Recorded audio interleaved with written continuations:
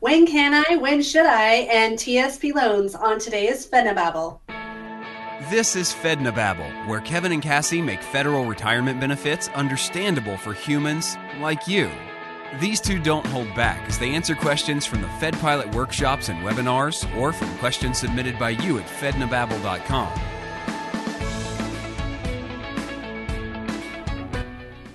Hey, All Kevin. right. Hi, Cassie. Are we ready for some more questions? I think so. Okay, I let's don't look know, at are this first you? one. Well, let me go take a break. No, I'm ready. I'm good. I'm all loosed up. Okay. Loosed up, loosened. Boy, my grammar today. All right. So, first question. So, full retirement for me is my MRA at age 57, correct? What is the missing piece in that don't know. question? What's the missing piece of that question, Cassie? What's your year of birth? There you go. So I'm going to throw up this right here. This is the minimum retirement age.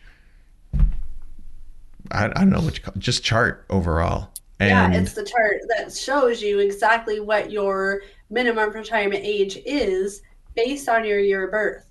So obviously you guys can see, whatever your year of birth is, that's your minimum retirement age. and hopefully you remember your year of birth. That would kind of be important.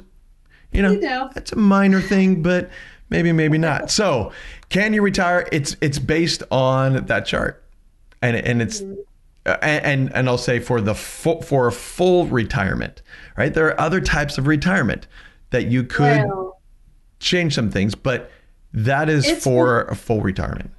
full retirement and first retirement because you can be MRA with 10 years of service and get a reduced pension, and that's not a full retirement because Right.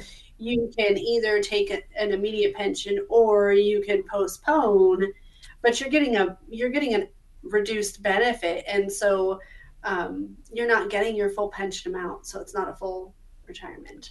Spot But on. needless to say, that is the MRA chart. So at least you'll know your minimum retirement age. If it's 57, then obviously you have to be born 1970 and after. So look at the chart and figure out if that's true for you or not. Right. And just for the fun of it, I'm going to throw this in. Okay.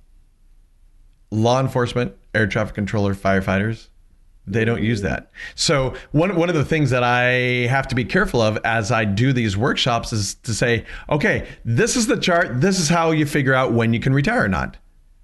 And if there aren't any law enforcement, air traffic controllers, or firefighters, what we call special provision on the line, I don't get into the exceptions. So if these people went back and told their special provision buddies, this is how it works, it would be wrong for someone else. True.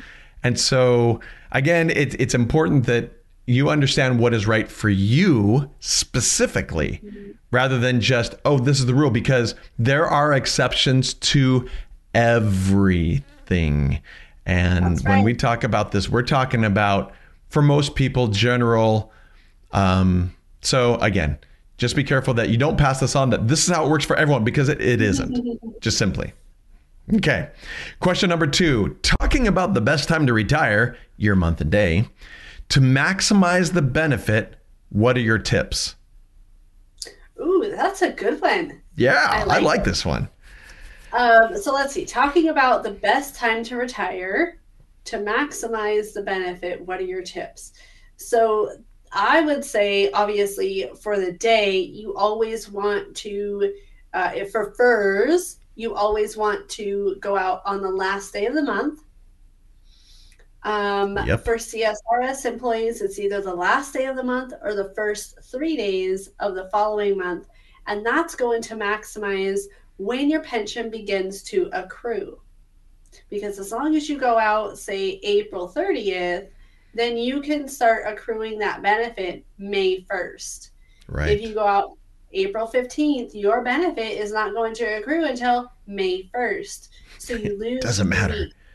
It Yeah. doesn't matter what day of that month that you retire, your benefits are going to accrue the first of the following month for FERS employees. For CSRS employees, as long as you go out within that first 3 days, then you can start accruing that pension right away. And let me So I throw think in, yeah, let me throw in one more piece with that, if I could. Is that, for example, and people do this all, and I see this all the time, and probably you do too, I'm assuming, that where someone says, all right, I put my, in fact, I think I remember this exact thing happening when you and your husband came to the workshop years ago. Someone said, I'm retiring on April 28th. Well, why April 28th? Well, because April 28th is a Friday and it's the last day of the month. And I said, no, April 30th is the last day of the month. They said, well, it's a Sunday. And I said, I don't care. Still, Yeah. it's not the last day of work. It is really the last day of the month. Even if it's a Friday, Saturday, or a holiday, Sunday, what doesn't matter. Put the last day of the month still. That's right. And people think, oh, well, it's, I need to go out the last day of the pay period Oh or yeah, I just got that question again. whatever. There are Yeah, so many different water cooler scenarios on what that yeah, retirement date should look like. But realistically, for FERS employees, it should always be the last day of the month. There are one exception to that rule, and we're not going to get into that right now. right. But essentially, overall, just blanket, just do the last day of the month, and you'll be all right. Last week I had someone ask in one of the Fed Pilot webinars. They asked, so I heard what you just said, but HR told me that it has to be the last day of the pay period. And I said, well, they said that because it's easiest for them to figure things out. It's not best for you. It's easiest for them. That's why they said that, because you should do it on the last day of the month. So there you go. All right. What about the best month, Cassie? As far as the best month is concerned, I mean, that depends on Yeah. what your goals are, how many years and months of service you have, when did you start, those different things. If you're really trying to maximize your annual leave payout, then the end of the year is going to be best for you, because that way you can accrue all of that annual leave and get paid out for it and before you're having to use it, and so you don't lose your 208 hours that you accrue during a given year, and you can get paid out for those. So it depends on what are your goals. If you're not concerned about your annual leave payout or that check, then it can depend on, are you still making deposits or redeposits, and do you have a TSP loan that you want to pay off prior to retirement, so that way you're not having to do that within 90 days. Yeah. Are you going to what are you going to be doing after retirement?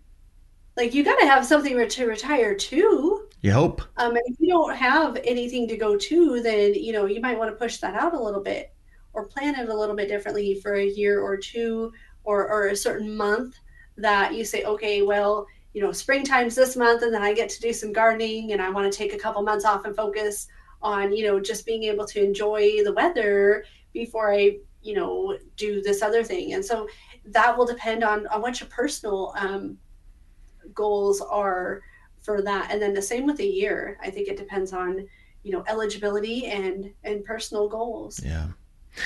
Cassie, you bring up December 31st as a popular one, and December 31st is a popular one. But I've done some calculations to check it, and in some circumstances, and in fact, one particular one that I did just to make sure, the person, because of the taxes that they would incur, they would have lost $10,000 just by retiring on December 31st. Because in the case that I was looking at, it puts them into a higher tax bracket for that year when they retire, because of the extra money that they get. And so they missed out on $10,000 cash that they could have had they planned it differently. And in fact, there are some circumstances where you can actually bump yourself up into the next tax bracket 2 years in a row. So I really think that when someone should retire should be strategic and not just hey, I think I should retire. This sounds good. I mean, if you don't care about money, then that's fine. Really, if your mental health, you just got to get out, then great. But if you are watching your money, you want to maximize your money, then it should be a strategic thing. It should be. And I can't answer that though. And I don't think Kevin can either, because we don't know the rest of your scenario and what that is for you and what your goals are and what you're trying to accomplish. I mean, if you could lose $10,000, well, how are you going to offset that? Or how can we strategize that date differently to where, that person can maybe earn 5,000 instead of being the opposite. So we really have to find out, what is that going to look like for somebody? And there's so many different factors that go into it for, what that date looks like, that I think somebody really needs, like you said, be strategic about it, not just, put it in a hat, pick a couple dates, put them in a hat, and then, this is the day I'm going to retire. Sounds good. Not a good idea. No. Okay, good. Last question here. If you don't pay off your TSP loan when you retire, is it added to your income and could it push you into a higher tax bracket? Speaking of the devil there, are there other penalties? So you've got a TSP loan outstanding, you're paying toward it, but then you retire and you haven't paid it all off. What happens then, Cassie? So if somebody has a TSP loan that they haven't paid off and they retire, they have 90 days to pay it off. Okay. If they don't pay it off within those 90 days, then the TSP will report those that balance, whatever that amount is, to the IRS as a taxable income. Yep. So could it push you into a higher tax bracket? You bet. Absolutely. Sure could. Are there other penalties? If you're under 59 and a half, yes. You will incur an extra 10% for that early withdrawal penalty as well, on top of the higher tax bracket or whatever other things are possible with that. So it's very important to think about these things when you're looking at retirement. Do you have a loan? How much is owed? How are you going to pay it off? Is it important to you to have it paid off, or is it going to benefit you? That's